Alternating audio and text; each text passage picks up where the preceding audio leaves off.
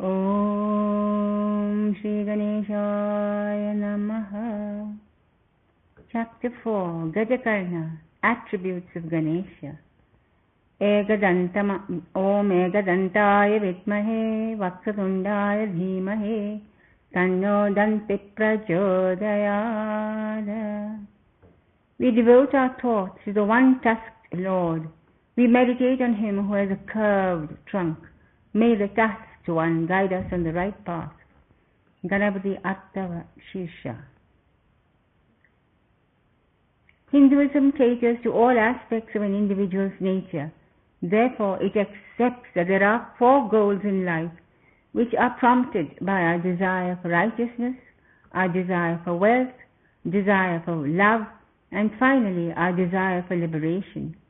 Ganesha's 4 hands stand for these 4 Purusharthas, or the goals of life, which are known as Dharma, Artha, Kama, and Moksha. The middle 2, which pertain to material life, are also given a proper place in the life of the human being. It will be noticed that these 2 are hemmed in by Dharma, or righteousness, on one side, and Moksha, or liberation, on the other. If our desire for wealth and love are guided by righteousness, they will lead us to Moksha, or liberation.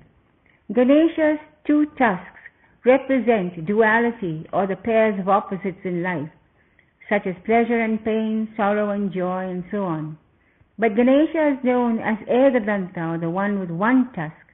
His right tusk is broken.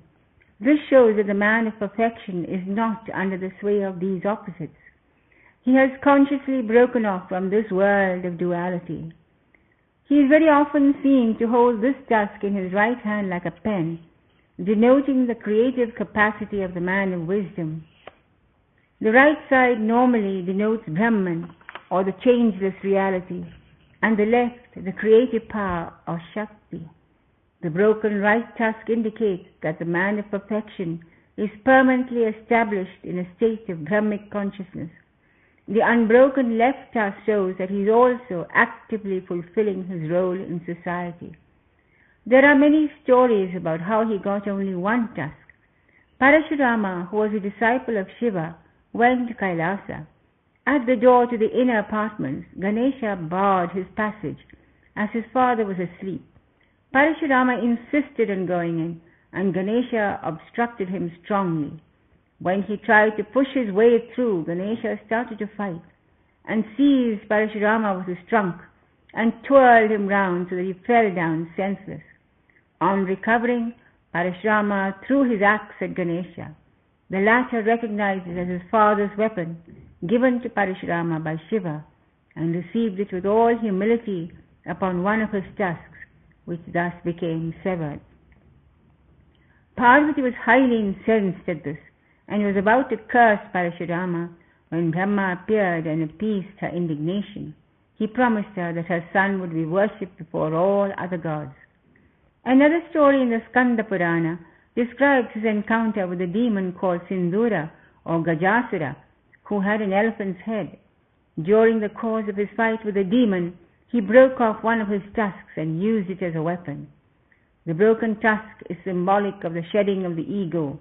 The single tusk indicates the non-dualistic aspect of the mind when it merges with the Brahman, thus effacing the phenomenal world. In the story of Gajasura, it should be noted that the demon as well as the god had elephant heads.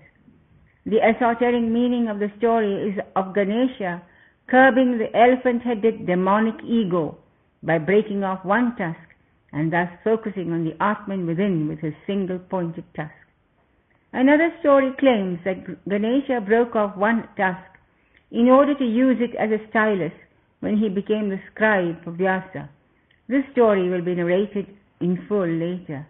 The esoteric interpretation of the 1 tusk also shows single-pointed attention to whatever is being done. This is a very important aspect for anyone who wants to accomplish an important job. His 2 feet stand for Siddhi and Buddhi, who are his consorts. Buddhi is discriminating knowledge, wisdom, and sagacity. Siddhi is success, fulfillment, and attainment. He has exceptionally large ears. That is how he got the name Shurpakarna, which means having ears like winnowing baskets. They resemble a type of flat basket that is used in India to sift the chaff from the grain. Of course, all elephants have large ears that act like antennae to receive all possible sounds. He gets transmission from all sides and is thus able to gauge every situation. He makes a decision only after having gathered all possible information. Hence, Ganesha's large ears help him to winnow all the information received and keep only that which is essential. In an esoteric sense, he can sift the chaff from the grain, discern the real from the unreal, like the proverbial swan which is supposed to be able to separate milk from water when both are mixed together. His big belly is meant to be a symbol of the whole universe. All the events of the world emerge from the cauldron of his belly. No power in the world is capable of subjugating him. He who has mastered his mind has mastered the world. A circle is an accepted symbol of the universe. It describes the completeness or fullness of anything. His huge belly also signifies his capacity to digest all the information received through his highly sensitive ears and trunk. He has small eyes. This shows his ability for making minute observations. He has great powers of observation and can ferret out the truth through any camouflage. His benign but steady look sees everything, both good and bad, in the object viewed. Very often he is seen with a third eye, which is a symbol of the higher faculties. Though he is born from the earth, he lives in eternity. All Brahmins have to wear a sacred thread across their left shoulder. This is a symbol of their caste and the fact that they have been invested with a large amount of responsibilities, like chanting the Gayatri Mantra and looking after the spiritual welfare of the public.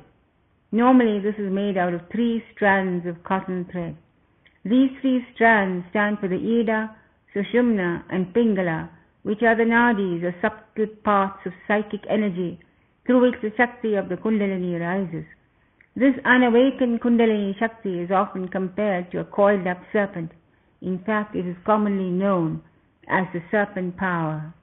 It is possible that one of the reasons for his using a snake as a sacred thread instead of ordinary threads is to denote that he is the presiding deity of the Kundalini Shakti in the Mooladhara Chakra and is thus the custodian of the mystic serpent power. It also indicates his deep compassion for all creatures, even those that are considered dangerous and feared by most people. His father Shiva, too, has great love for snakes and even wears them as ornaments. When Gajanana set out to vanquish Vigna, the spirit of obstacles, the gods equipped him with their own accoutrements and weapons. Shiva gave him the crescent moon and the bow and arrows, Brahma the sacred thread, Vishnu the conch and discus, Indra the thunderbolt, Varuna the noose, and Yama the cudgel. Kartikeya gave him a spear and Kubera a jewel pot. Lakshmi gave sheaves of corn and sugarcane to him. Thus Gajanana had all the appurtenances and weapons of all the gods. However, his main weapons are those used by the elephant trainer to subdue an elephant. One is the rope or pasha used to bind the pachyderm, and the other is the ankusha or goad used to prod him to walk faster. Ganesha uses the nose for controlling the senses that run hither and thither like unbridled horses and will lead to our downfall if left uncontrolled. The noose in Ganesha's hand symbolizes the reins of discrimination by which we can control the senses. The goad is generally used by mahouts to control elephants on the rampage. Our passions can be compared to mad elephants, and the goad alone can subdue them and bring them to heel. Under their sway, a man becomes a mad elephant and can commit any atrocity. The rope also signifies the passions that bind us to material life, and the goad has to be used to prod us into giving up these attachments. The noose and goad also denote his all-pervasiveness and grace. He can throw the noose and lasso at anyone, however far they might be, and bring them directly under his care. Even evildoers are not shut out of his all-encompassing love. The goad is used to prick them and bring them to heel. In an esoteric sense, the bow stands for the mind, the noose for the will, the goad for the intellect, and the arrow for the power of action. Very often he is seen with a half moon on his head, which he has inherited from his father. The moon on the forehead ensures that the brain is always calm and cool, whatever the circumstances. The moon is always supposed to have a cooling effect. He wears a pearl necklace with 108 beads. The pearl is a symbol of affluence combined with purity. It also has a direct connection with the moon. The number 108 has great significance in Hindu mythology. All japamalas or rosaries have 108 beads. It is believed that the normal person breathes 1,008 times in 12 hours. Each bead, when chanted with a mantra, gives the effect of 100 counts, so we can cover the whole day with one round of the japamala. His jewel crown represents this many splendid universe that we live in. Other things that are associated with Ganesha are his favorite food articles. Modagam, or the sweet ball, is definitely his favorite and has to be offered to him on all important functions. In fact, the word modagam means that which gives great joy. It also denotes jnana, or supreme wisdom that confers bliss. It reminds us that bliss is within the reach of all of us. It does not lie outside us, but within us. The fact that he holds it in his hand indicates that he is capable of giving this bliss, the real sweetness of life that only the enlightened can savor. The rat also holds a small sweet ball and looks at Ganesha pleadingly, as if asking his permission to eat it. This sweet ball held in the paws of the rat represents earthly joys that the spiritual seeker can enjoy if he places them under the control of his higher self.